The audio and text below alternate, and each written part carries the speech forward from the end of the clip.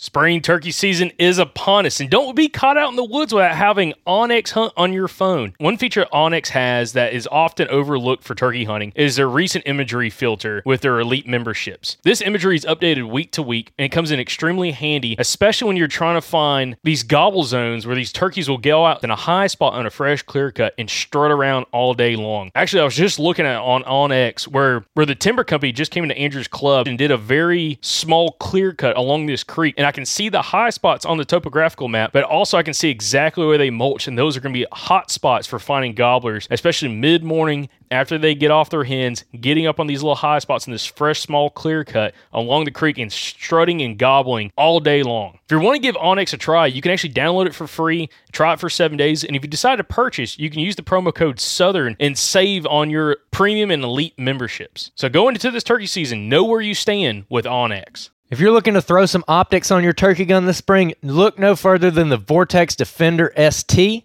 This is the red dot we're going to be running this season. We're excited about it. This thing's built like a tank, super lightweight, super long battery life, everything you need in a good turkey red dot. And if you want to get a discount on that red dot or any other Vortex optic, go to eurooptic.com and use the code SGN10 to get a discount. That's eurooptic.com, code SGN10.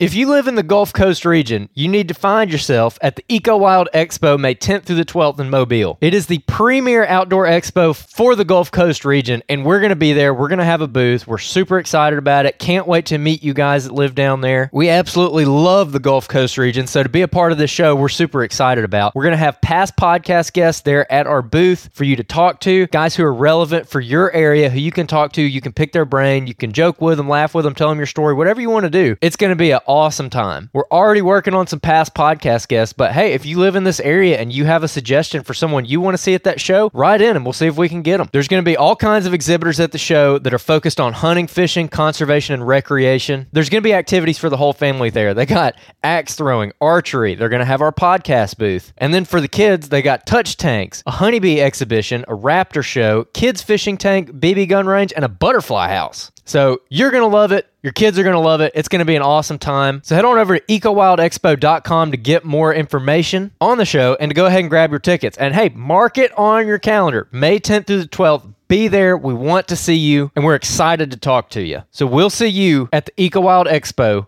this May 10th through the 12th at the Mobile Convention Center in Mobile, Alabama. When you need mealtime inspiration, it's worth shopping Kroger, where you'll find over 30,000 mouth-watering choices that excite your inner foodie. And no matter what tasty choice you make, you'll enjoy our everyday low prices, plus extra ways to save, like digital coupons worth over $600 each week. You can also save up to $1 off per gallon at the pump with fuel points. More savings and more inspiring flavors make shopping Kroger worth it every time. Kroger, fresh for everyone. Fuel restrictions apply.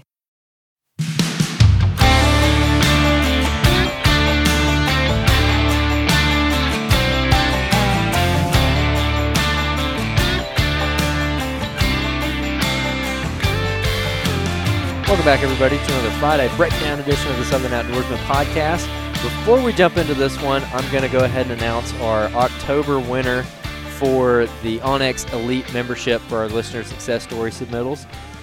As we've said in the last couple episodes, we've moved our listener success stories over onto the website. And there's actually a page there now where you can go and check out different listener success stories. You can read about them. You can see the pictures and everything. You can comment on them. And also, when you go on there and you share your listener success story, you get entered in to win an onX membership. So we're going to do it month by month. We just got these memberships in from onX, so we are now going to be giving the first one away for October. We also got a bunch of submissions for November, and we will be also giving November's onX Elite membership away on the next Friday breakdown, so next week. So y'all be watching out for that, especially if you submitted a listener success story in November. Make sure you're paying close attention to that one. And then for those of you who are hunting right now in December, make sure you submit your listener success stories. If you're out and you get a buck or a doe or really any deer at all, make sure that you let us know about it. Also, this is not limited to, you don't have to necessarily shoot your deer in December. So if you got one earlier in this season, or you got one in October or November, and you're just now kind of learning about this, go ahead and submit it, and you'll go in the pool for December. So we're going to be doing this throughout the fall, but without further ado, I'm going to go ahead and announce this winner. I'm going to go ahead and apologize if I butcher your name, but this one is from Friday, October 21st. First name Khan, last name Petit. Man, I'm sorry if I messed up that name. I think I got it right, though. Louisiana hunter, you were successful on October 11th, 2022 with a pretty cool velvet buck. So congrats on that. Just reach out when you hear this, and we will definitely get that onX Elite membership headed your way. Like I said, everyone, tune in next week for the November drawing. We're looking forward to that as well. So I hope everyone's having a really good week. Hope everyone's having luck this weekend while they're out hunting. And I appreciate y'all listening. So now let's jump into the episode. Welcome back, everybody, to another Friday breakdown edition of the Southern Outdoorsman Podcast. I'm sitting here in studio with the Ginger Bow Hunter himself. How you doing over there, Jacob Myers? Doing excellent, Andrew. How you doing? I'm doing pretty good. Sitting back here behind the computer. I'm sitting behind the computer right now because I've actually got onX pulled up. Because we got a review recently from a longtime listener, and he was saying that when we're talking about certain terrain features, we ought to give a little bit more like measurements and stuff, like background of like what we're like. If we're talking about a thermal hub, it's like, well, how big is that thermal hub? So we might read that review here at the end of this. But yeah, we're going to talk about some stuff in this little Friday breakdown where I'll probably measure it out and say like, okay, yeah, this pine thicket I'm hunting, this is a 80-acre pine thicket or whatever. You know, kind of give people a little bit more of a visual. It was good. It was a good recommendation on there. I don't know if you saw that review. Yeah, no, I did. So, anyways, man, Monday's episode, Scott Seals, Nick Harris, excellent episode in my opinion. An episode that I came home from doing that episode, and Tiff was like, "Hey, how did it go?" I was like, "I've been waiting to do that episode for a while." Like that was good for me because we hunt the same place as them. Everyone heard the story about the wizard buck. I'm trying to think of what episodes we actually discussed that buck on back in, I guess it was 2020. Yeah, it was 2020. I'm trying to think. That was back when we were doing the outros. Yeah, we were doing a lot. It was like November, December is when we talked about, I think, a good bit because that's when Michael was trying to kill him. But yeah. So back then we were doing the outro. Back then we called it the outro, and it was tacked on to the Monday episode. So at the end of every Monday episode at that time that's when the outro / Friday breakdown was, and that's when we discussed it for the most part. So it's in one of those episodes. I don't know exactly which one. It's in a few of them, but anyways, that specific deer, if anyone's been listening since 2020, you've heard about that deer, but Scott was able to kill him, and we got to see him in person. He's a big one. He's a good deer. He's so big. But so a little backstory, and I mentioned this in the episode on Monday's episode, but a little bit backstory about, with Scott and Nick and some of the other guys over in the group, Alan and Mark. I had heard about these guys back in it might have been 2019 now I'm thinking about, fall of 2019.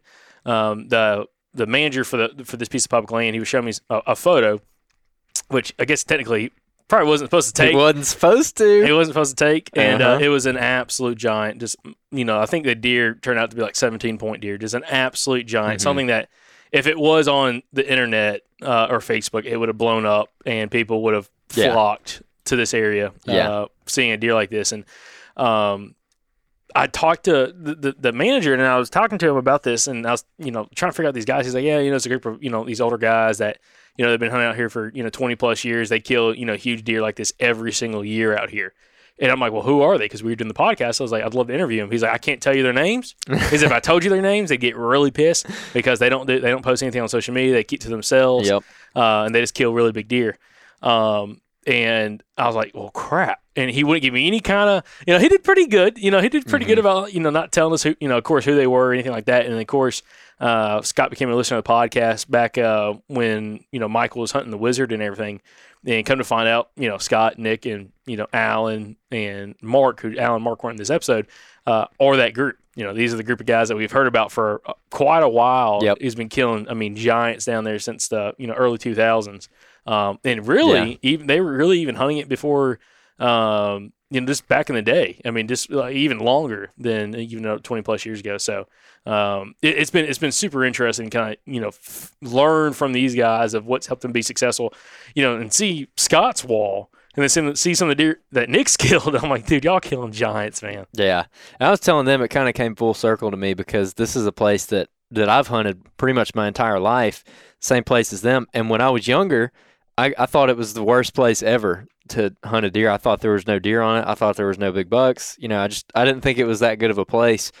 And so I always just wanted to go to other parts of the state. And then, you kind of start figuring out what you're doing a little bit more, and you start learning and getting a little wiser, and then you end up meeting people like Scott, and you're like, oh, okay, maybe this place isn't all that bad after all, and guys like that really showed me the true potential of that place that we hunt a lot. So this is a really, really fun episode. And what were some of your main takeaways from it? Because there was a couple things in here that I kind of, that were interesting to me. Well, one, just talking to Scott, and I talked to Scott for like an hour and a half or almost 2 hours on my drive back from Arkansas. I called him one night, brainstorming about the podcast. I was like, man, this dude's going to be fun on the podcast. Like, this is going to be a good time.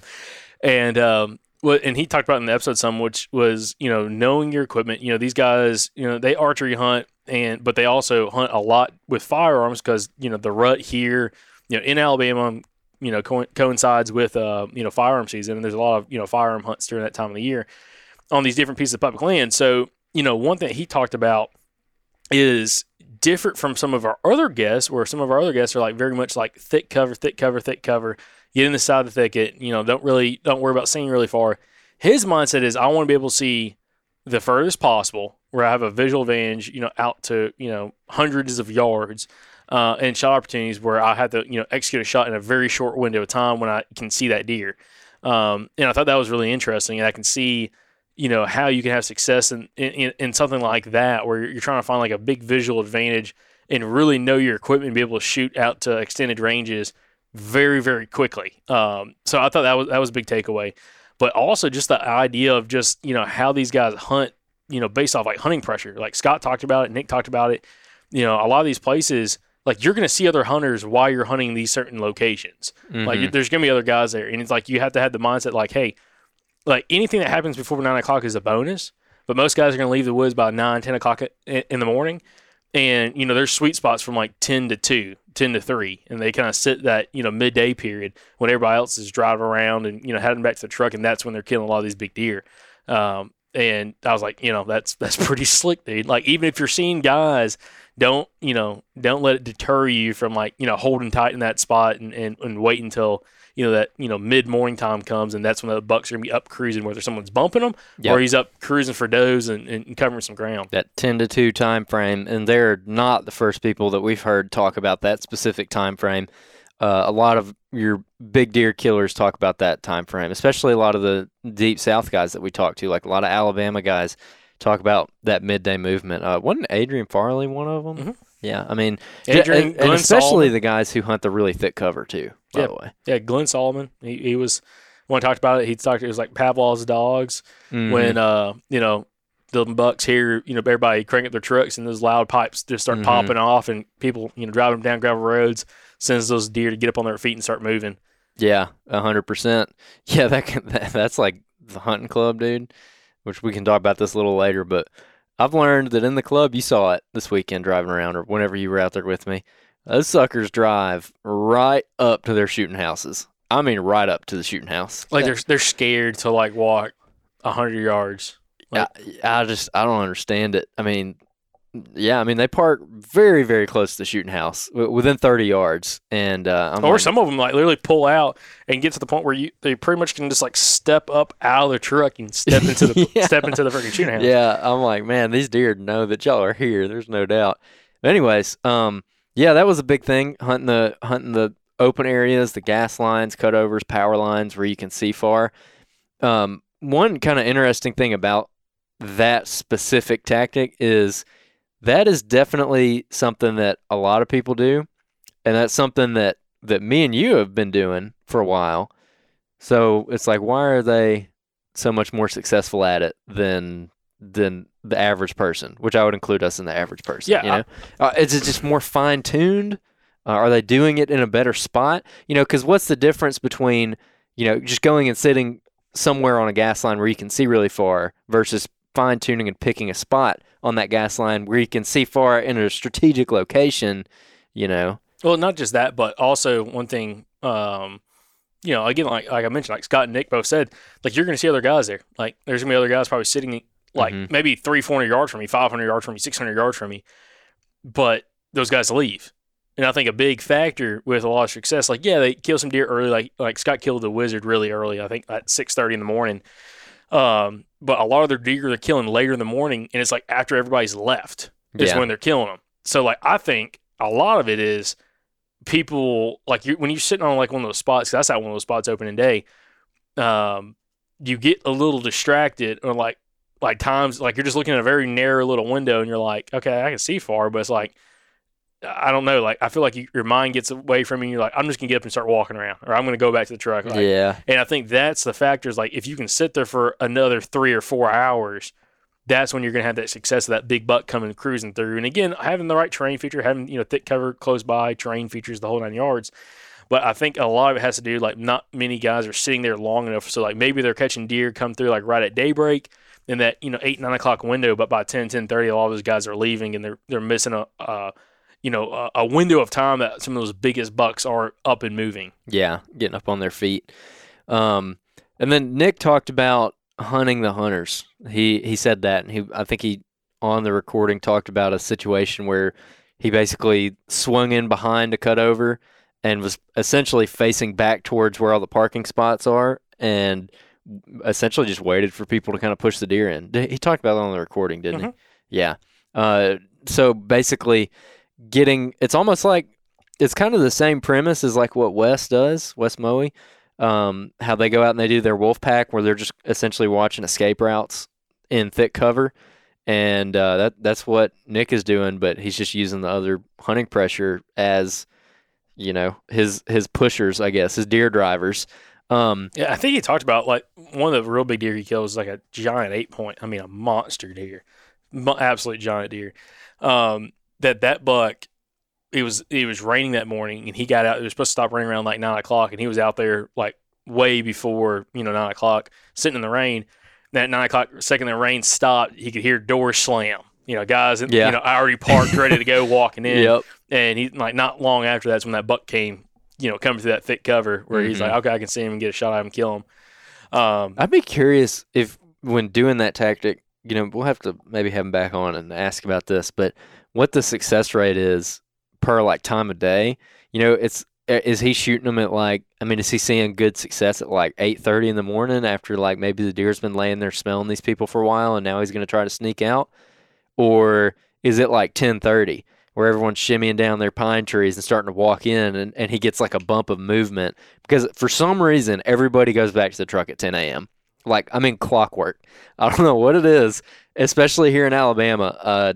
Everybody goes back to the truck at 10 a.m. It's like, well, I'm sitting till 10. Breakfast, baby. Yeah. Go get some Hunt's Brothers pizza or something. Got to make it to Waffle House. If you get a Waffle House, yeah. Yeah, if you got one. Yeah, I don't know. It's kind of interesting. I'd be very curious to see if there's like a bump in activity around that time. But yeah, I don't think I asked him that on the recording. But interesting tactic. I was texting Zach, which we talked a little bit about the Eccles buck and Zach Eccles on this last podcast. Zach is the one, he hunts the same place that we were talking about, and he killed a 165-inch buck, I think it was, a couple years back. That is actually an episode. It's somewhere in 2020, and it's called Zach's 160-inch plus WMA Monster or something like that. I can't remember the episode number. But, me and Zach were talking about it, and I was like, man, that, a lot of the stuff that they talk about doing is stuff that is not like a secret sauce or anything like that. A lot of people know about the kind of tactics that they're using. I think they're just doing them better. And like you said, they're more focused and intentional with what they're doing. They're sitting longer, so they're catching that movement that everyone else is missing out on. And they're just focusing on, I guess, some of the finer details and capitalizing on them. So we actually, I just found that episode, by the way, with Zach's deer. Actually, it was all of us, Zach, Austin, you and me. Yep. And we actually didn't even number that episode. This is a bonus episode. So, oh, really? Yeah, it's from December 17th, 2020 is when that came out. So it doesn't even have a number on there. Yeah, that was after we killed 4 bucks. Actually, it says episode 211, but it's not showing that on the description. But anyways, yeah, episode 211. 211. Nice. Okay. But back to what you were saying with that whole deer and everything, it's just kind of crazy. Nick seen that deer and stuff like that a year before, and just everything kind of put together. I'll tell you that too, by the way. This is another thing. I'm saying, like, they're not, again, I feel like they're not necessarily doing anything crazy off the wall. I feel like a lot of the tactics they were talking about, we knew about, and we've even done some of them ourselves. But one thing I've noticed is every deer that we've had on camera or killed just about that I showed them, they're like, oh yeah, I saw that deer. Or, oh yeah, I had that deer on camera. So I'm like, man, y'all are getting after it with the cameras out here. That's the vibe I got for sure. Was they're covering some ground with cameras, and they're crossing their T's and they're dotting their I's, and that goes back to what I was saying. Is like, well, if you want to have that level of success, and again, they're hunting gas lines and cutovers and stuff like that, and maybe there's a little bit of style to it that they're doing about how they set up or where they set up. But at the end of the day, they're doing the same stuff that a lot of other people are doing. They're just doing it better. They're going out there and they're more familiar with the area. They're more patient than everybody else. I mean, I don't know, what's your take on that? No, I mean, you're right. Also, I'll say this, especially like Nick, like Scott was giving Nick crap about, passing some deer that, some of the deer he passes. And yeah, seeing some of the deer that he shoots for some of the deer he passes, I'm like, dude, you're passing deer that like 99% of everybody else on this place would be shooting. Oh, 100%. Well, that was another thing, and that's something that they really stressed talking rut hunting, where they're like, anything before 9 a.m. is a bonus. They're like, don't shoot that first deer. Like that first decent rack buck, good rack buck. He's like, just hold on. Especially, he said, if you see him early, like moving early, like you see like a little rack buck and a nicer rack buck come through, like, just hold on a second, like just. And that might be the thing, is a lot of guys are killing that second buck popping out, which is that good rack buck, like a deer, like again, you and me probably would shoot, and they're like, hold out, because if he's coming through early, just wait until big boy, because like that's how you're gonna kill those big guys. Is like a lot of times those big bucks aren't the first buck to show up.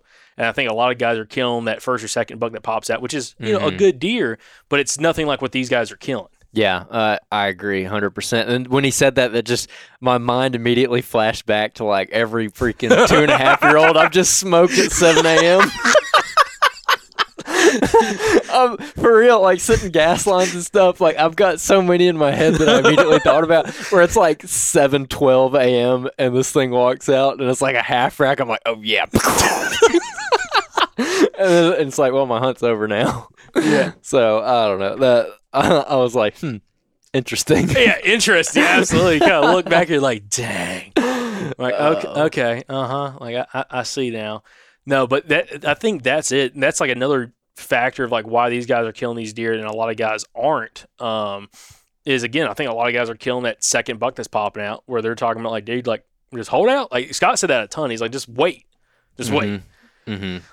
So I mean, it's I think because he was saying like that when he shot the Wizard, he almost shot a nice 8-point the day before in that spot, but he kind of decided against it. And so like I think he said like 6 or 7 rack bucks come to that one spot, and he's like, well, I'm waiting, and then the next morning he goes out and hunts it, and freaking Wizard's first deer, one of the first deer that pops out. Another thing that Scott talked about was the OS moments. So that goes into what you're just talking about right there. With he saw a nicer deer or a nice buck the day before he killed the Wizard, but it wasn't a deer that made him say OS. So that's something you talked to him about a good bit the first time that you called him, right? Yeah, and he's like, the whole idea, especially hunting these areas, he's like, I don't really need binos. Like, I don't think he carries binos with him, because he's like, if I need to pull binos up to see like how a deer looks, it's not big enough for me to shoot. Yep. He's like, I want that deer, whether he's 300 yards or he's 50 yards from me. When it pops out, it is that moment, okay? And, it's one of those things like, I don't need binos to confirm. It's a big deer. I'm throwing the gun up and I'm shooting. And he talked about that a ton. And Nick talked about that too. Is like, the whole idea, not saying don't carry binos with you, but their style of hunting in these areas is if they have to throw binos up and look like, is he big enough, all that kind of stuff, he's not big enough. Yeah. For like what they're trying to shoot. They're not going for the between, like the between deer. Yeah, if you have to justify it to yourself, like, oh, is he big? It's not big enough to shoot in their eyes in the way they hunt. Yes. And I think, again, that's the difference between them and a lot of other guys is a lot of guys will shoot those nice bucks. Like, again, Scott passed, he's like, the 8 point the day before he shot the Wizard. He said it's, pretty close to axis. I could get it to the truck pretty easy. Like, 50-yard shot, nothing. He was sitting there. But, again, it wasn't one of those bucks where it was like, oh, crap, it's that deer. Yeah. Uh-huh. And, he passed it and shot a freaking slammer the next day. I mean, like, literally, like the Wizard, like they taped the Wizard as a 154-inch buck that's probably 13 inches wide. Mm-hmm. An absolute giant. Yeah, just a huge buck. Yeah, and they talk about having all these different deer on camera and passing these deer. And it actually relates to something I've been talking to Shane Parker about lately. I've been texting him and showing him some pictures of some deer I've had showing up on camera on the thing we talked about on the last Friday breakdown where I went and found this big community scrape. I've had some nice deer show up to it, which we can talk about later. But me and Shane were kind of talking about the survivability of these bucks on public land is actually kind of impressive. When you find somebody who really knows what they're doing and really knows where to put cameras and they can catch these mature bucks on camera, like, I don't know how many big bucks Shane has on camera where he hunts, but it is a lot. And it's a heavily pressured place. The place we're talking about is a heavily pressured place. And Nick and Scott, they've got a bunch of really big deer on camera out there. And I think that's probably helping them pass stuff because they know that there's a 145-inch 9-point, or bigger. A lot bigger, yeah. But that's what I'm saying. And not only that, but Nick kept talking about he's passing these big deer that most people on public would not pass. And I didn't talk to Nick about this directly, but to me, that shows how confident he is in the survivability of these deer, where just because you pass it does not mean it's going to get killed. I mean, we're talking about a very heavily hunted piece of public land. This isn't even like your hunting club or something that doesn't get near the kind of pressure that this place might get. And he wouldn't be passing them if he honestly thought they were all going to get killed, if that's going to be like the end of the line for all these bucks. And another place that kind of came through to me was when they were talking about when Pike was hunting the Wizard really hard, when Michael was out there getting after him, and he had like 10 days off of work in the rut, gun hunts, and Michael just went out there and just burned the boot leather getting after that deer. And he was talking to Nick about it at the time, and they basically just backed off and they just let Michael have it, and they're like, maybe he gets killed, maybe he doesn't. But he didn't sound like he was all that worried that the Wizard was going to get killed, I just feel like they're keying in on those bucks that nobody else can kill, and they're doing simple, subtle things that allow them to kill those deer that nobody else is killing. Even somebody like Michael, who's a really good deer hunter, in my opinion. So that was a really interesting takeaway for me, is just how confident they are in passing nice deer on public, where he was even talking about passing, what did he say, like a 130-inch buck or something, where he's like, yeah, he'll be a really big deer next year. I'm like, I don't know of like anybody who sees a 135-inch buck on public and it's like, yeah, I'll be after him next year. It's like you let that deer walk, you're like, he's dead. He's good as dead. I'll never see him again, And they didn't have that attitude, which probably has a lot to do with why they're so successful, What's your opinion on that? I don't know. It's exciting. Yeah, because again, you're seeing guys that are doing this on, again, a piece of public that gets pounded. It has a ton of hunting pressure. It's it's hard to really get away from people, and they're finding, giants that they're killing, getting close calls with the whole 9 yards, in an area that, not to say like I wouldn't expect them to be there, because I know there's the quality's there, but it's just like the consistency. It's like you think, it's one out of every 300 bucks is something like what they're finding. Mm-hmm. And I'm not saying it's higher or lower than that, but they're able to find a lot of those bucks and really keep up with them. And Scott talked about, I think, a little bit in the episode, but I didn't go in much detail. But again, we left a lot on the bone to have both of them back on. But I think Scott was saying like his biggest buck he's ever shot ever was with a bow down there, and it's bigger than anything he's ever killed. And they just couldn't recover that deer. And, you know, they were throwing out some numbers just for an absolute giant world-class buck. But it was during archery season, opening day of archery season. Yep. And it's like, it's not that, you know, they're having to kill these deer necessarily with a rifle, but it's just especially around the rut, they've been able to pattern stuff. And one thing we didn't talk about Scott with, like, he called it, like, his kind of claim to fame is feed tree hunting. And he feed tree hunts on this property that don't really know many people that feed tree hunt down there. Because again, it's a very difficult tactic. Like, well, we've tried it before, and it hasn't worked out for me down there ever. And I've never met anybody that, you know, was successful down there doing it, but he has.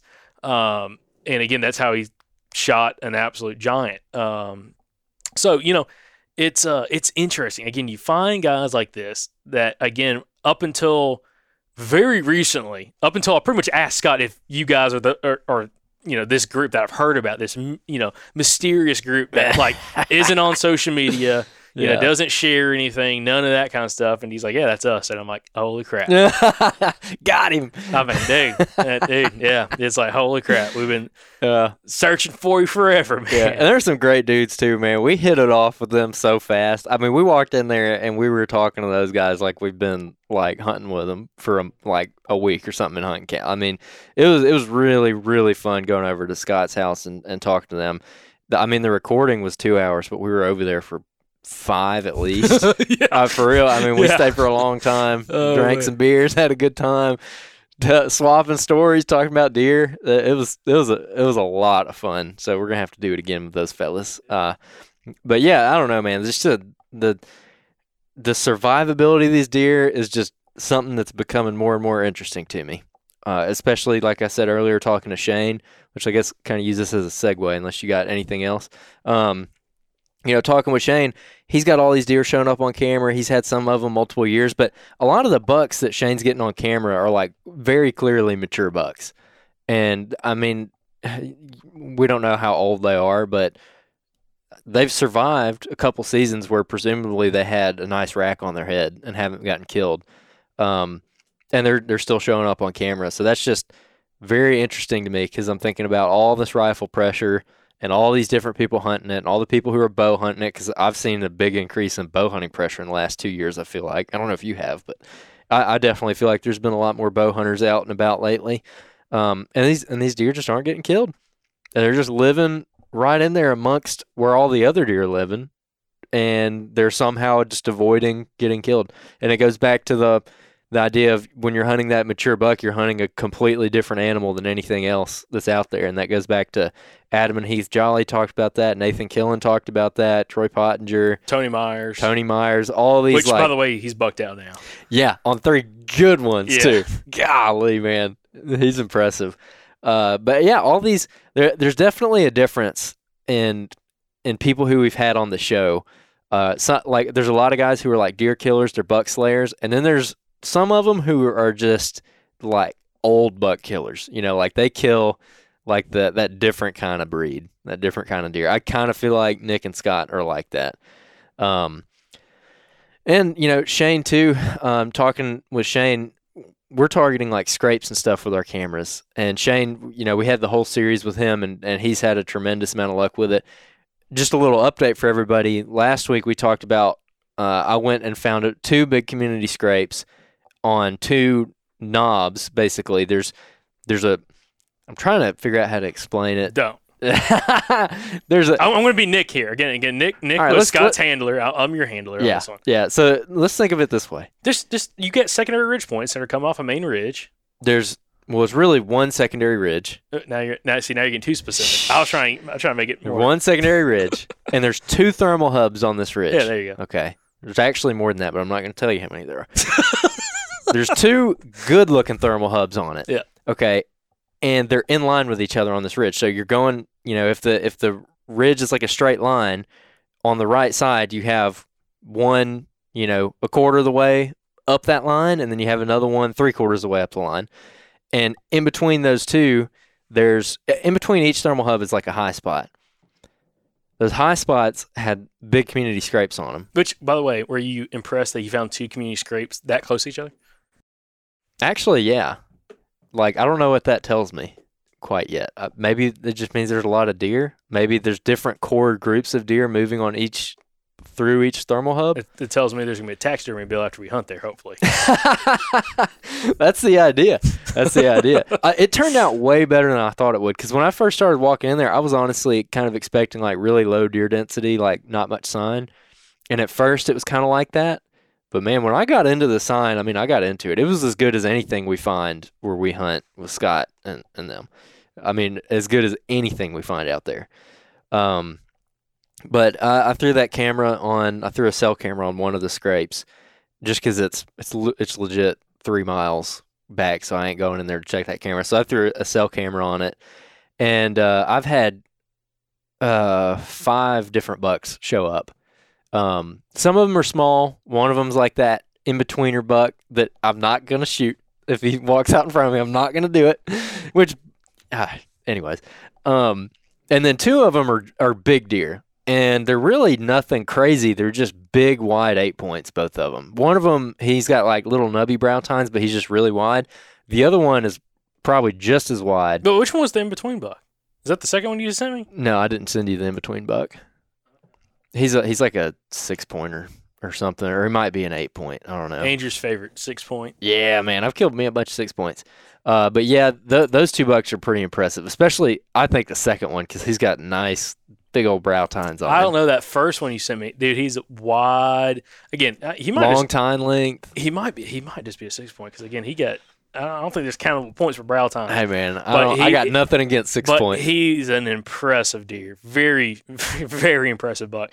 But again, they're all kind of coming through, checking those scrapes, and like, dude, just hanging out. And it seemed like a decent amount of the bucks, at least recently, they're all still kind of together on that place. Mm-hmm. Yeah, they are. But it got me excited again, because I haven't seen all the photos. I don't know like when you're getting the does to come through, but you're saying like does are coming through hitting the licking branch pretty often, right?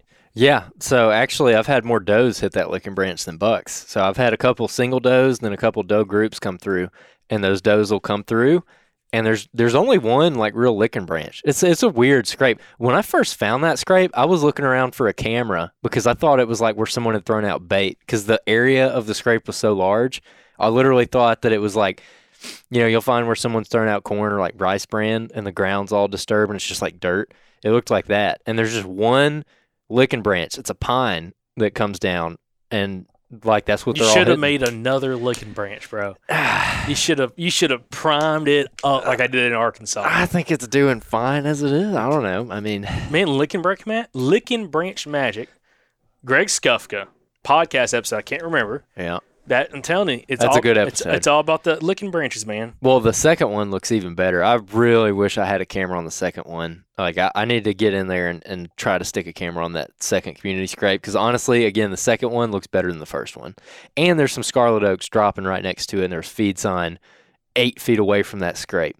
But yeah, those 2 bucks are really nice. What I was telling Jacob is I've noticed that there's a pattern where these does will come through and hit that licking branch, and then those bucks are just a couple hours behind them. And it's almost like the bucks are just kind of like shadowing the does, Real quick, licking branch magic with Greg Skufka. Again, if you're trying to make mock scrapes, guys, like this is like one of the podcasts to listen to. It's episode 286. Episode 286, licking branch magic with Greg Skufka. By the way, Andrew, you don't even have a description on this on iTunes. Oh, really? There's no description. That might be from where we transferred over to our new service. It might have lost some of those. We need to update that, because that's a good one. Again, 286, Greg Skufka, licking branch magic. But kind of going back to this, again, you're just saying that, there's feeds on there's scarlet oaks that are dropping, red oaks are dropping. So, just sounds like a pretty dynamite spot. Yeah, I need to go put my other camera on that scrape, because I really, really want, we're coming up on that hunt 3 weeks.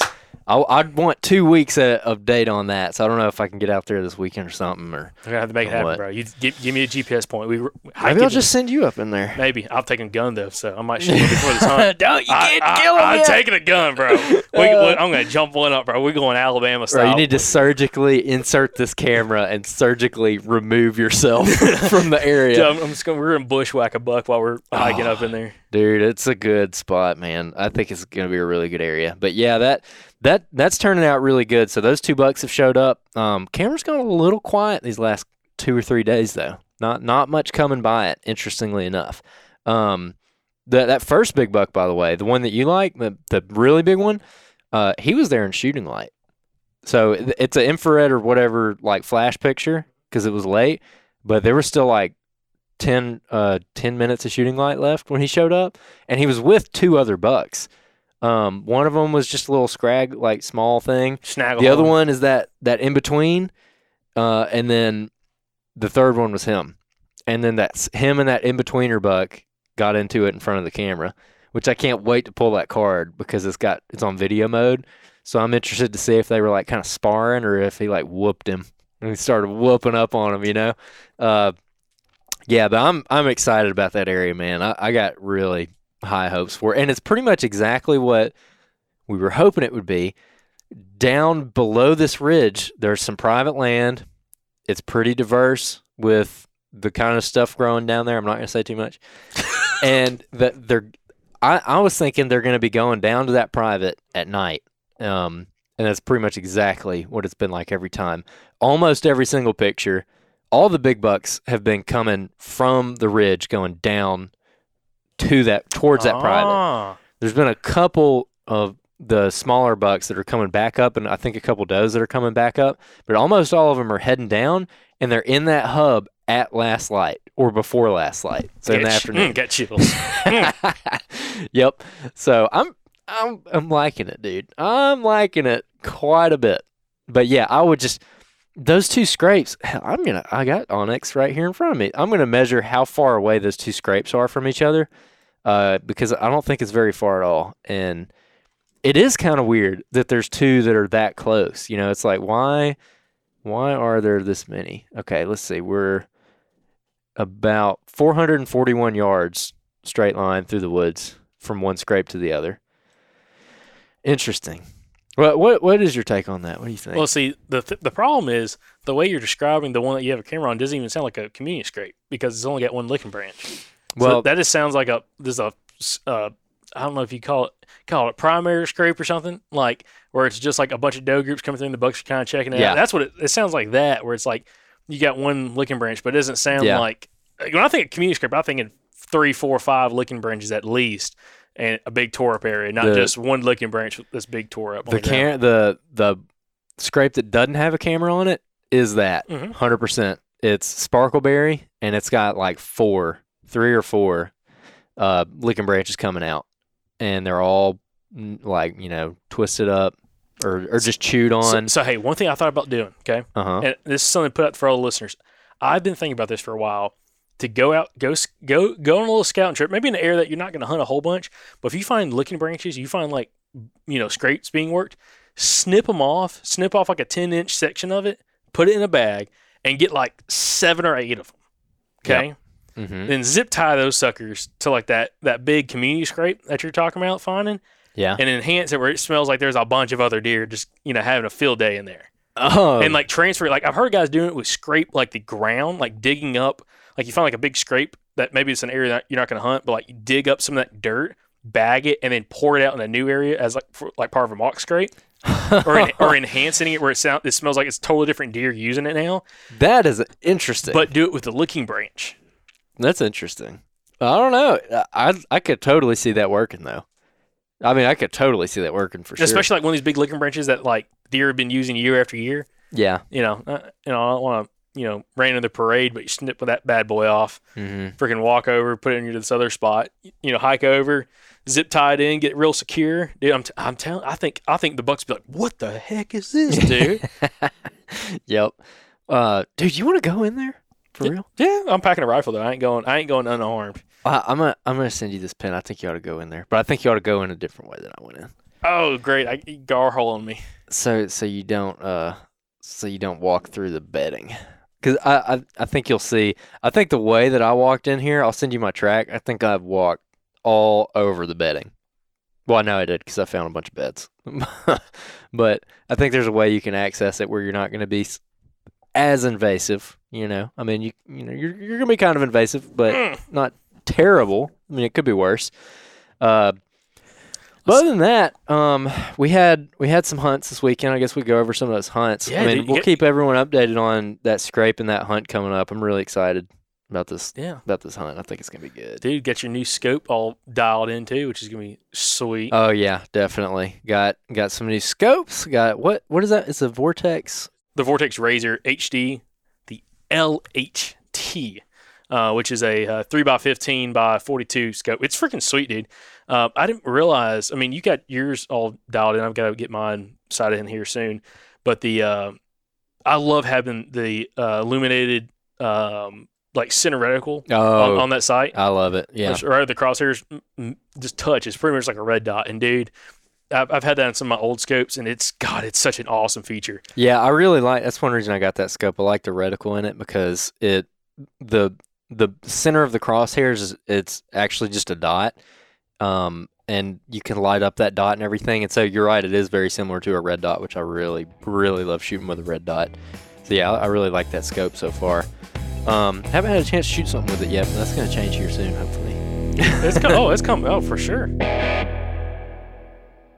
When you think turkey calls, think of Houndstooth. Houndstooth Game Calls is a company based right here in Alabama, actually based out of Tuscaloosa, and they have been making some of our favorite turkey calls since 2012. Y'all head on over to their website, see what they got. They got a little something for everybody. They have a huge selection of different mouth calls, different cuts, different reed configuration. I like to go on there and get 5 or 6 different mouth calls and just run them, see which ones I like the most. You know, some days I might like the KB hen, some days I might like the ghost cut. Some situations I might like the country girl call, you know, that I can cut on really hard, where on other situations I might like the all pro that I can get a little bit softer on. Bottom line, there's something for everybody and something for every situation. And hey, you can get 15% off of your order at Houndstooth Game Calls by using the promo code SOP24. That's SOP24. Use that promo code. It'll get you a discount and it helps out the podcast. Hey, it's Kaylee Cuoco for Priceline. Ready to go to your happy place for a happy price? Well, why didn't you say so? Just download the Priceline app right now and save up to 60% on hotels. So whether it's Cousin Kevin's Kazoo Concert in Kansas City, go Kevin, or Becky's Bachelorette Bash in Bermuda, you never have to miss a trip ever again. So download the Priceline app today. Your savings are waiting. Go to your happy place for a happy price. Go to your happy price, Priceline. True Lock Chokes has been made in Georgia since 1981 and offering a wide range of chokes, over 2,000 different chokes for all kinds of shooting activities. You might be wondering why you'd want to purchase a True Lock choke, and it's to improve your shotgun performance, absolutely guaranteed. And as a great example, we have Andrew Maxwell here.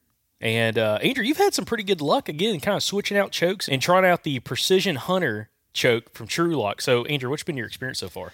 Yeah, I've used the same choke for several years now. I never really thought much of it, and I got the True Lock choke in. I patterned my gun with the first choke at 30 and 50, and then I switched to the True Lock and changed from 30 to 50. And the 50-yard pattern on my gun with the True Lock choke is unbelievable. Like, everybody's jaws were dropping. Like, when we were out there with Mike and Sam, we were all super impressed. I mean, it's throwing a better pattern at 50 now than it was throwing at 40 before my old choke. And Andrew, you're shooting the Precision Hunter choke from True Lock. It's a great option. Same chokes I have in my shotgun. So guys, if you want to give True Lock a shot this spring, you can head over to TrueLockChokes.com. That's TrueLock chokes.com. You can also use the promo code SOUTHERN at checkout at TrueLockChokes.com and save 10% on your order. Again, give True Lock a shot this spring, especially if you're not happy with the performance of your shotgun, and shoot with a more deadly pattern with True Lock. Well, let's see. What was the first hunt? I went out Thursday. I went out Thanksgiving morning. Okay, yeah. And it was a crapshoot. Wind was weird. It was like an southeast east wind. Went inside a spot. Actually, stole one of Andrew's spots. So, oh yeah, it was. I gave him a hard time for it. It was a little salty. He was a little. I did feel really bad. I felt really bad. I might have left the spot way earlier than normal. Oh, it ended up working out because it wasn't a great spot. No, for real. Like, you would have, yeah. not a spot I'd go back to personally. Way too many people sign. Like, God, there's so much people sign. I mean, sometimes you'll find trash in a spot. You don't find normally like freaking 7 Debbie It looked like I'd been there beforehand. Like 7, Debbie Debbie cakes sitting there, dude. Little zebra cakes. Freaking like 7 Monster Energy drinks, like 8 Gatorade bottles, all in this one, Oh my within gosh. 15 feet of where I sat up. Look, we were talking about this spot the night before, and Jacob's like, "Oh, I might just go in there." I'm like, "No, I'm going to go in there on Friday." And then I kind of misheard that part, so I was like, "Yeah, I'm just going to go." And in then there. it's like the next morning, Jacob texts me. He's like, "This spot sucks, bro." I'm like, "What the hell?" Yeah, I'm like, this spot does suck. So that was we mentioned on the last Friday breakdown something about hunting low spot, like thick low spots on power lines in the evenings, especially. And that's what that spot was. I basically just got on the map and kind of strategically zoomed around and looked for thermal hubs where like a power line crossed through it and you had some like thick cover. And that's kind of what that spot was. It wasn't quite a thermal hub, but I thought because of how the hill was angled that it would funnel them through there, and it just didn't. I mean, like, it didn't set up how it looked on the map, basically, is what you said? Yeah, no. The way the ditches and everything ran, nothing crossed the power line like it should have, like you'd imagine, like that low spot. Uh-huh. It was kind of weird, and like where it was that low spot where a creek kind of crossed, it did not set up great for tracks. I mean, I found some tracks up above it, like on the high stuff, but it's like super exposed. And I'm like, I don't imagine, like I can see does maybe walking through here. I can't imagine a big buck unless he's on a hot doe walking across this spot. Like this is not going to happen. Yeah. But and I was kind of afraid that there was going to be a lot of people signing there too, because I mean, it's a giant power line right next to a highway, So I don't know. Were people like walking in from that highway? Yeah, I could. So I drove around to the other side. Uh-huh. I could glass to the spot where you talk about sitting, and I could see bottles sitting there. That's why I told you. That's why I texted you. I'm like, dude, there's people signing everywhere. Oh my gosh. Like literally, like to the spot you had your pen. I'm looking over there. There's like Gatorade bottles and water bottles Oh all my right in gosh. that spot. And I'm like, yeah. Man, it's the peckerhead who's leaving all his freaking Gatorade I don't know. bottles. I'm like, dude, if you're not freaking having a backpack, put your crap in your backpack and carry it out. So That's terrible. Well, so that was the first. Then the next morning was when it was going to rain, wasn't it? yeah, and I didn't get out the rest of that week or those hunts, but That sucked. yeah, you went out and what did you use? Like, you had your duck jacket and everything with you, and you just like kind of suck it up in the rain and just so I got in there. It actually wasn't raining. I thought it was going to be raining when I walked in, but I got out there and trying to do a little bit of the tactics that Nick and everyone was talking about, letting the pressure kind of push deer to you. There's this one gate on this place that leads back to a couple 100 acres of good-looking stuff, and there's a cutover back there, and that's where I outsparred myself, man. There's a cutover back there, and I go park at that gate one day, and I just go run in there. I literally ran back there because I only had like 25 minutes or something to go scout, and so I park at the gate. And I run back to this cutover, and I'm looking around, and there's boot tracks everywhere. Bike tracks, boot tracks. Like, there's people going to this cutover for sure. And so I'm looking off to the edges of it, and I'm looking downwind specifically, and I noticed this hub up against a back wall. And I'm like, okay, that looks good. Like, it kind of checks a couple boxes. It's downwind of where everybody's hunting. It's got a back wall. It's got aggressive terrain around it, meaning there's some bluffs along either side of it. The actual thermal hub is about 3 acres in size. So it's a decent-sized thermal hub, and it had some fallen trees in it that I could see on the map, so I figured that the hub itself would actually be thick. And so I'm like, okay, I'll go give this a try, thinking that if anybody came in behind me, that anything they blew out, just because of how the terrain lays, would probably end up in this general area over near the hub, and then maybe with all the funneling effects, they would end up actually in the hub or going around the edge of it where I could see them. And so I went in, and I sat, and I got set up, and I got in a horrible, horrible tree. It was freaking wet trying to climb it, just slick. It was not fun getting in that tree. And it got daylight, and I sat there, and it was like maybe 8:30, and I was like, man, I just don't really know about this. It didn't look like quite how I thought it would on the map, which, is going to happen when you go in before daylight. The ground was a lot thicker than I thought it was going to be, and not really the good kind of thick. It was just a lot of blowdown where a deer actually couldn't easily walk through that stuff. And there wasn't very much buck sign down in there. And so I get up and I'm like, well, I'm looking at the radar and we're about to get just smashed by a thunderstorm. And so I'm like, well, I'm just going to get up and I'm going to like kind of slip hunt in the rain. And I'm getting to the bottom of the tree and it kind of starts raining. And I was already wet from bear hugging the tree and stuff, trying to get out of it. So I was like, whatever. So I just had my Wick shirt on with the hood up and my hat on and just went slip hunting. And I went up on top of one of the bluffs that was next to this thermal hub and just mondo buck sign up there. Big old, huge rubs on the edge of it. You get photos? No. See. It was raining. They're probably some little tiny rubs. No, I'm telling you, good freaking rubs. You know what they say, water magnifies, so maybe that rain magnified the rubs. Maybe it did. You never know. I don't know. You couldn't hunt this place without a helicopter. That was the problem with it. Like, there's just no way you could I'm sure we got a listener with a helicopter. We can make it happen. We probably do have a listener with a helicopter. Well, you got a cousin. I do have a cousin. I go slipping past all this, sign next to this bluff, and I start still hunting through these pines. And these are big, mature pines that were thinned a couple years ago, and they still got some decent understory. A decent understory underneath them. I tried to combine understory and underneath, I think. And I'm just like slip hunting through, and I look up. I'm coming through this big saddle, and I kind of was suspecting there might be something in the saddle. And by this point, it's like probably 9:30, and I'm thinking raining good and hard too.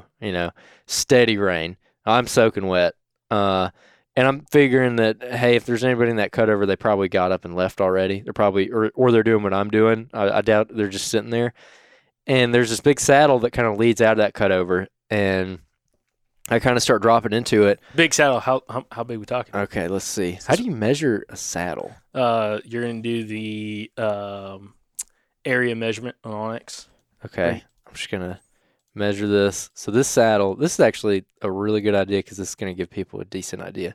So like the saddle, like the basin of the saddle, where you get into it and you look around and you can see all the stuff is about 10 acres roughly. That's big.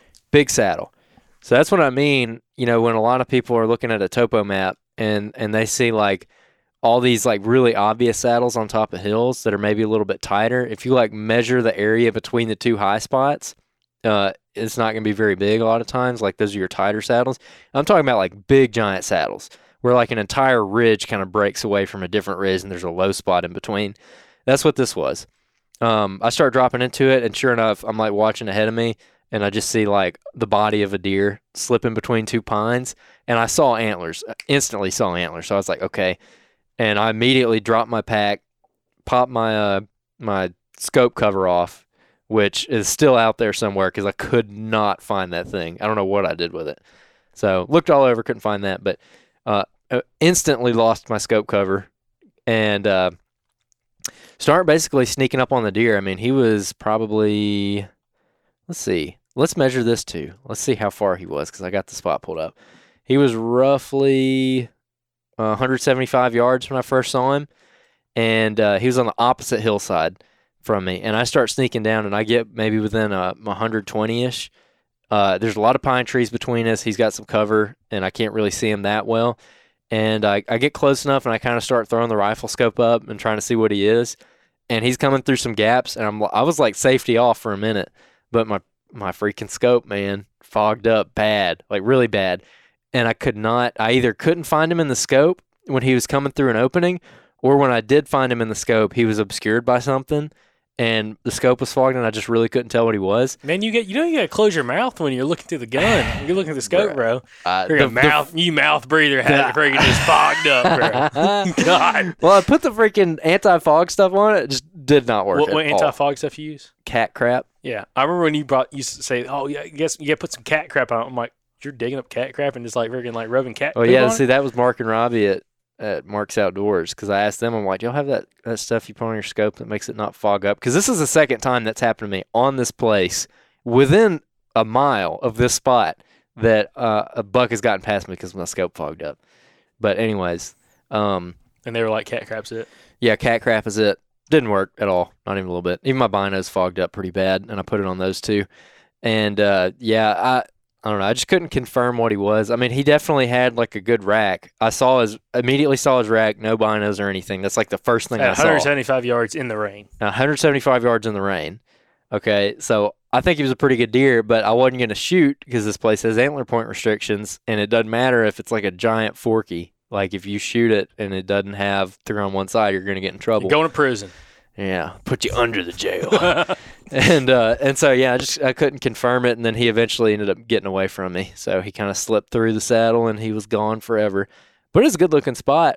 So I ended up picking up and getting out of there. After that, I still hunted around a little bit more, and ended up driving around for most of the rest of that day, and just kind of scouting people, going and looking at different spots. Ended up finding another really good gas line spot that I think is going to be excellent on the muzzleloader hunt, by the way, if you want to go hunt it sometime. Yeah, you got to tell me twice. Yeah, I think it's going to be a really good spot for the muzzleloader hunt. And you didn't hunt that day, did you? Like at all? After you went on a track. Yeah. Right? Yeah, because I went on a track like at noon, and that's why I'm all tore up. Actually, I look a lot better today. My body heals pretty quickly, you know. But yeah, we went on a track for a guy. His wife shot a doe with her bow, the first deer she ever shot with a bow, and he was telling me, he's like, man, you know, I think she got like 6 inches of penetration, not a ton, but she's using a big mechanical. And we went out there, and he shot also a deer that morning. So there was blood from his deer he shot, and Pepper got distracted by his deer because his deer left a lot of blood, and they drug it out and all that kind of stuff. But we couldn't find that deer. We couldn't find blood for like an hour and a half, and finally he thought the deer, they were sitting in a little ladder stand, or had her in a little ladder stand. He was in the saddle behind her, and the deer was shot directly from the stand, and it ran out kind of, you know, to like the 1 o'clock position, kind of like ran out away from him. And he thought it was dead up there somewhere, but they just couldn't find it.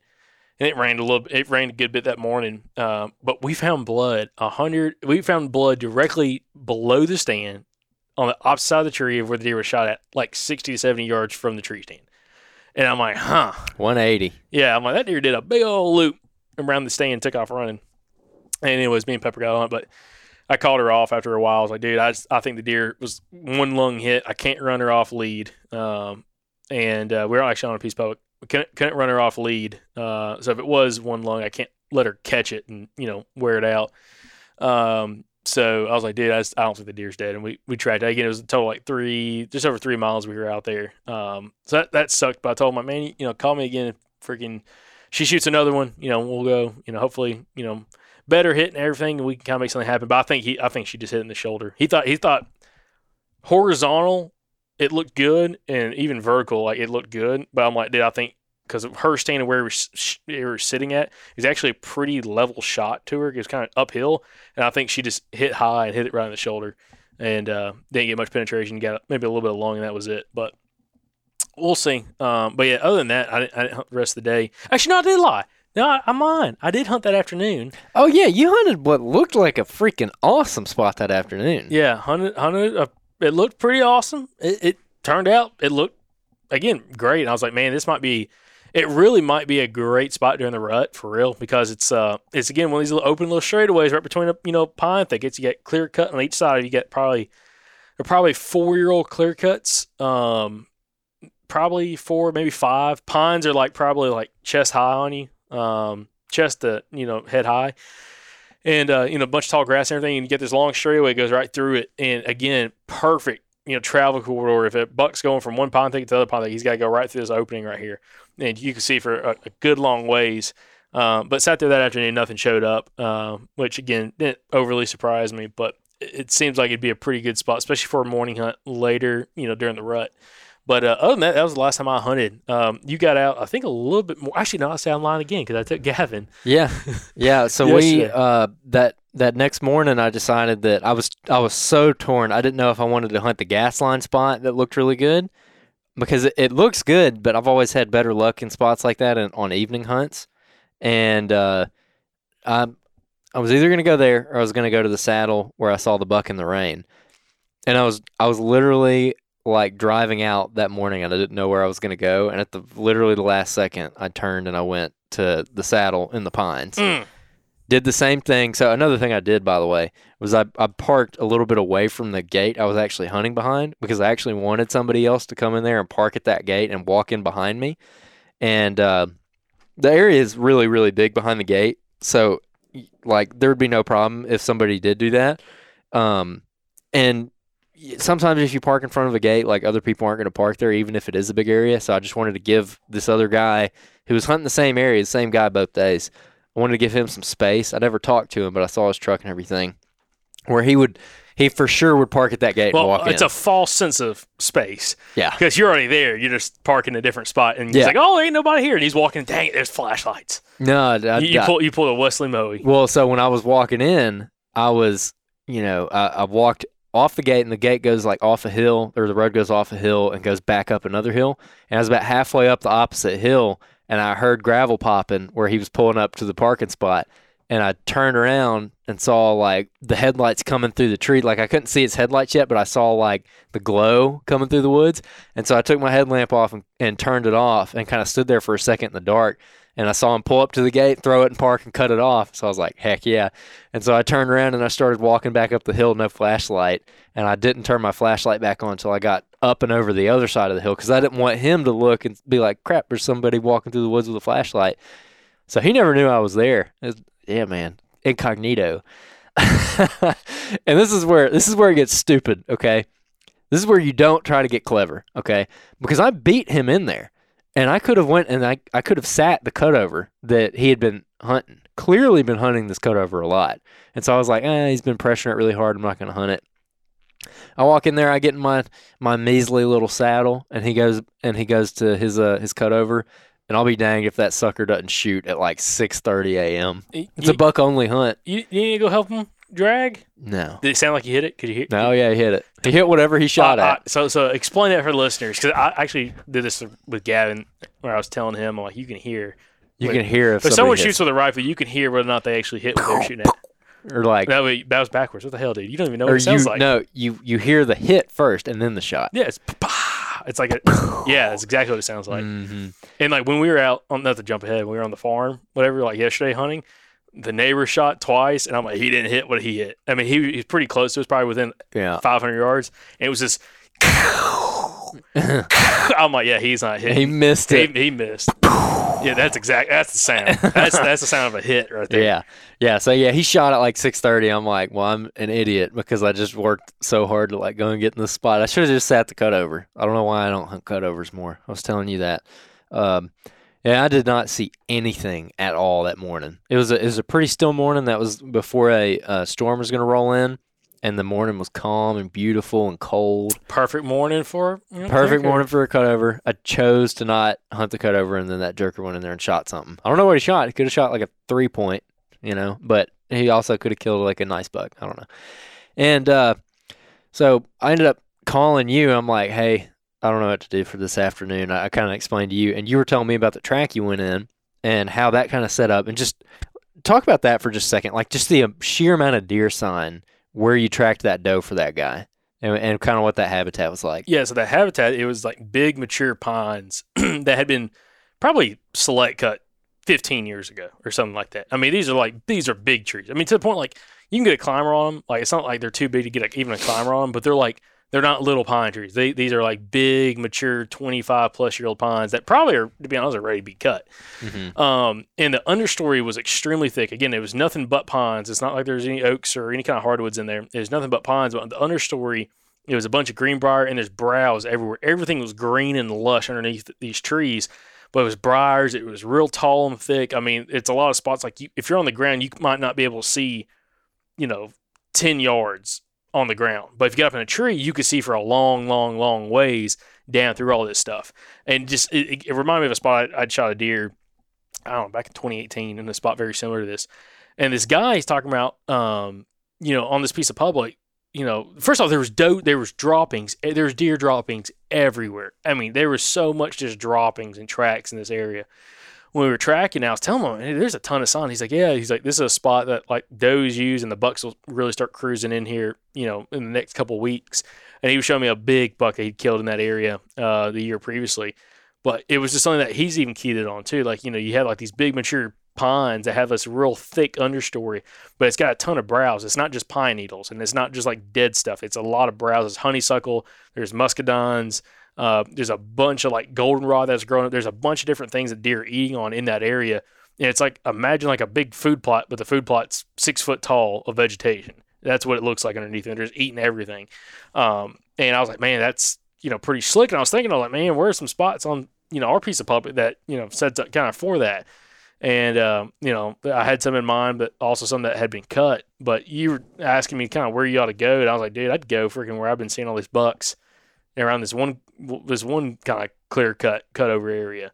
And you kind of went in there, and if it wasn't for you freaking tree surfing, I mean, it's high up, you were in the tree, man. How much do you think that tree was moving left to right, or like back and forth? Like how many feet do you think? Not much, because it was actually a pretty big tree, but enough where every once in a while when that like gust caught it just right, it would lean and you'd be like, whoa. Just imagine that you start hearing creaking and popping, and like, dude, you going down. Man, yeah, I went in there and hunted that spot, and I think it's a great spot. It's in a cutover, and there's a small ditch that comes up through the cutover that they cut all the way through, and that big buck you talked about on last week's Friday breakdown came out of that draw, and you were hunting the bottom of it where it crosses a power line, and this time I was hunting the top of it where it comes up through the cutover. And so I come in up off the backside, high winds, super, super clean access because they can't hear me like at all. And I climb up in a tree, and man, I'm in there for like 30 minutes. I'm like, I think this was a mistake. Like it starts like misting and raining on me. And I mean, that wind is just screaming right in my face the whole time. Well, I told you it was like a leaf blower to the face for like 3 hours. It was terrible. And like the sage in there is just whipping. It's like laid over on the ground. It was bad. I was like, I don't think the deer are going to be up in this stuff. I think they were probably in some shorter pines or not shorter pines, but like some decent sized pines, some 6-7 foot pines that are blocking the wind really well, kind of dense cover like that, rather than out in that sagegrass and stuff. And the deer sign is there. I mean, I saw a lot of deer sign in the area walking in, but just nothing. I didn't see anything. And so, yeah, that was actually the first 2 hunts of the year, that morning, that evening, that I hunted and did not see a deer. Bringing me back to reality. Bringing me back to reality. I know. The streak had to end sometime.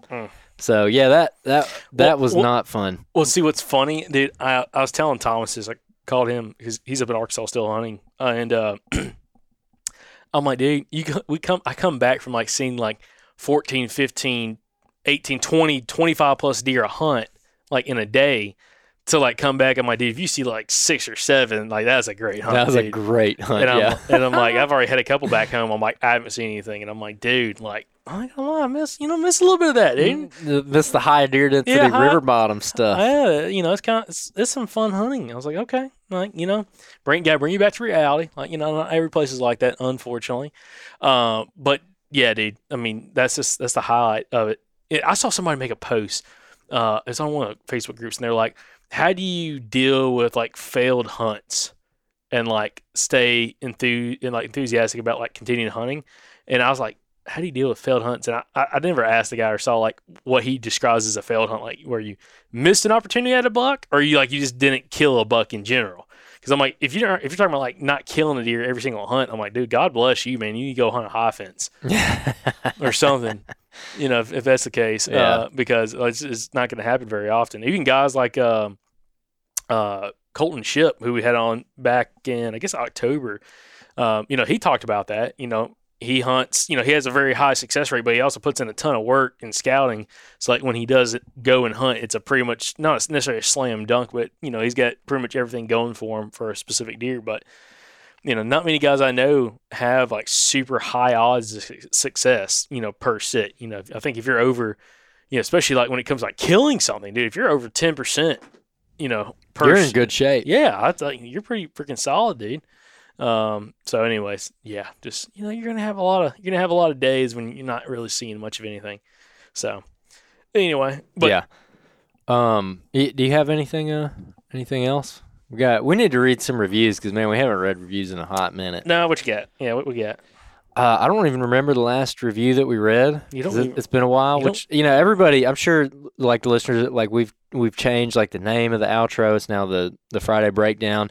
So just a little behind the scenes stuff that's been happening lately. We've actually hired an editor, and he edits all of our podcasts now. He's a professional editor, so hopefully the sound quality's gotten a lot better. I've definitely noticed a huge difference. So shout out to Harold for that.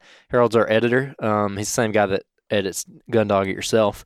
And because we've moved to this new recording and editing format, we have to record some of these out in advance. So, I can't be recording this on a Thursday night and sending it to Harold and be like, hey, man, we got to drop this at 5 a.m., which is what we did quite often before, which, created some bottlenecks, made it kind of hard, a little time constraint.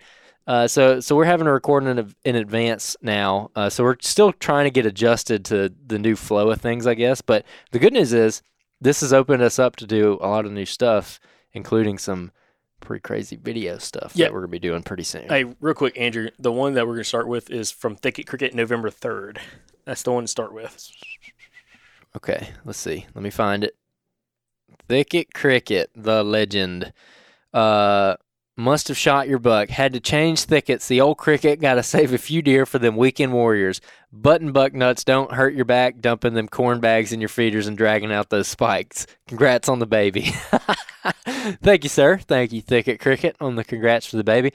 Yeah, again, we got some reviewers beefing with each other. I think someone said something about, Thicket Cricket just being like some kind of insect or something like that. Yeah, because he moved down. Yeah, the last one we read was, I think it was, Big Buck Nuts talking about him moving down, Thick Creek moving down to Mississippi. And he's like, you better watch out for them Delta bullfrog, boy. Yeah, boy. So this is from J. Howell, 9316, 5-star review, listener success stories. The show is still great as always. Keep up the good work. Did y'all get away from listener success stories? Enjoyed hearing those tidbits from folks that we're finding useful from different episodes. So I think he's talking about when we actually used to do a bonus episode every week with listener success stories, and we did get away from that. So we haven't done those bonus episodes, but we're still taking listener success stories coming in, and we're actually doing drawings with that, which I think maybe we'll probably have to cut in the intro on this one, this Friday Breakdown, the winner. So you've heard already the winner for October's giveaway in this episode, and then the winner, giving away an Onyx Elite membership each month to a listener success story. Again, for anyone that submitted those on our website, submitted the listener success story form, you go into a drawing every month for one of these Onyx Elite memberships. So we're giving away October's membership, and then next week's Friday Breakdown, we're going to draw the November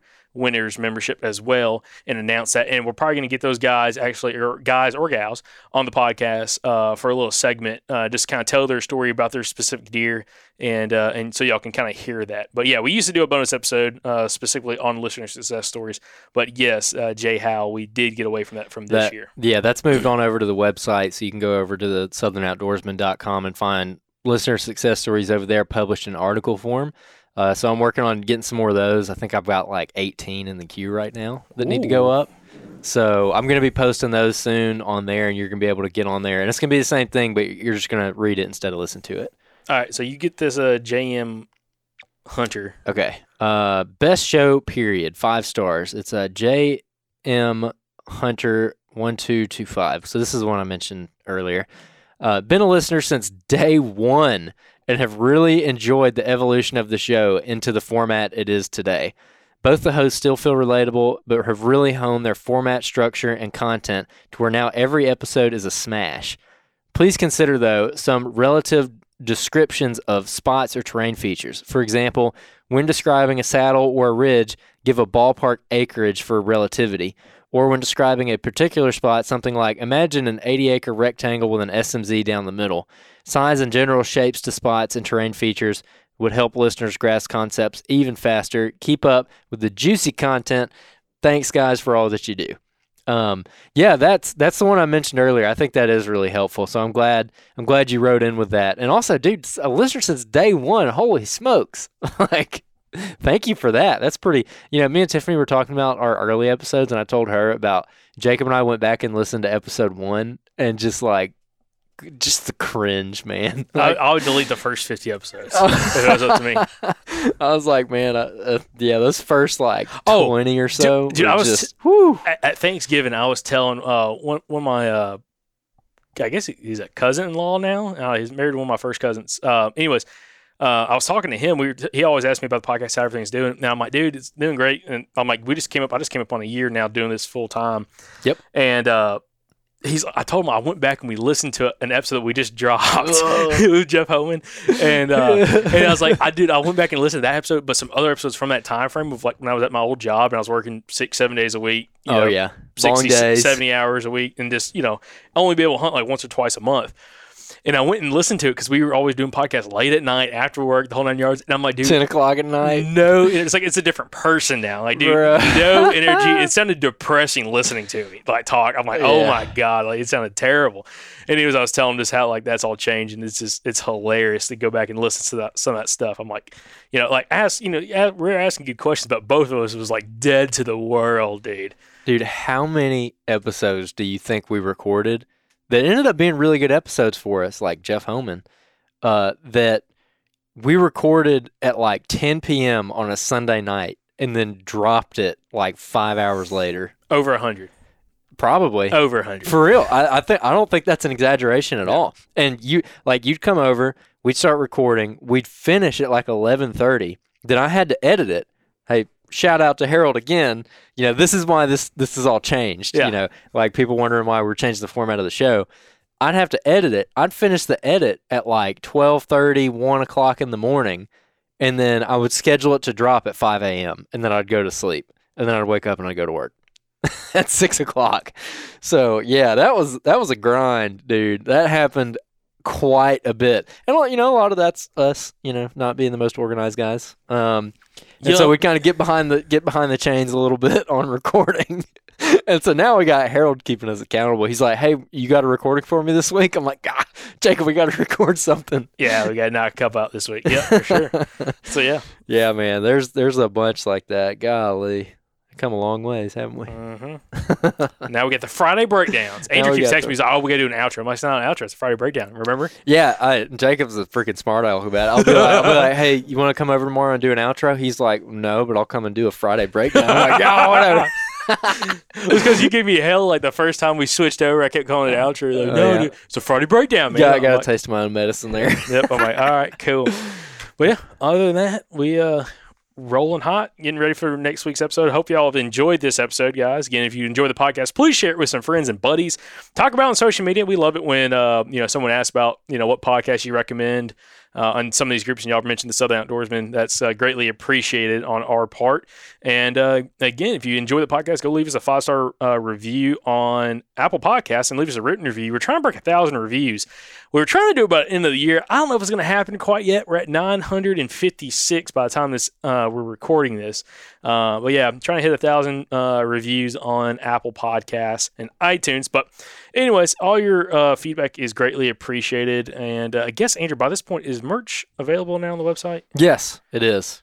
All right, so we get merch back up and loaded. Had a Trains Over website. Anyways, Andrew's been dealing with websites and stuff, and built a new website. But anyways, you go check out the Southern Outdoorsman merch, southernoutdoorsman.com, probably /shop if I had to guess. Yep. But anyways, let us know some listener success stories. If you have success using tips or tactics from the podcast, write in about those as well, and we'll catch you back here, guys, on the next week's episode of the Southern Outdoorsman Hunting Podcast.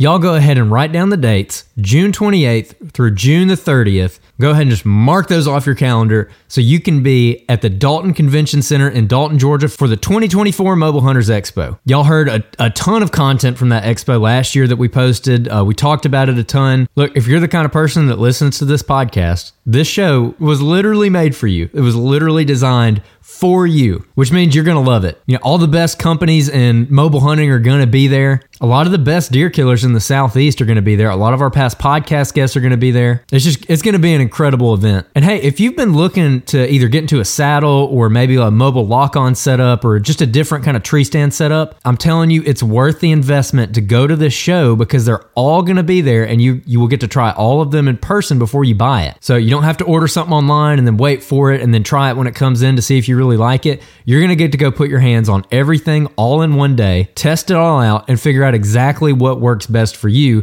and have it taken care of before deer season starts. So like I said, go ahead and put it on your calendar, guys. It's a no-brainer. You got to be at the show. Again, it's Friday, June 28th through Sunday, June 30th in Dalton, Georgia. We absolutely cannot wait to meet you guys there and talk hunting. So we'll see you at the 2024 Mobile Hunters Expo in Dalton, Georgia.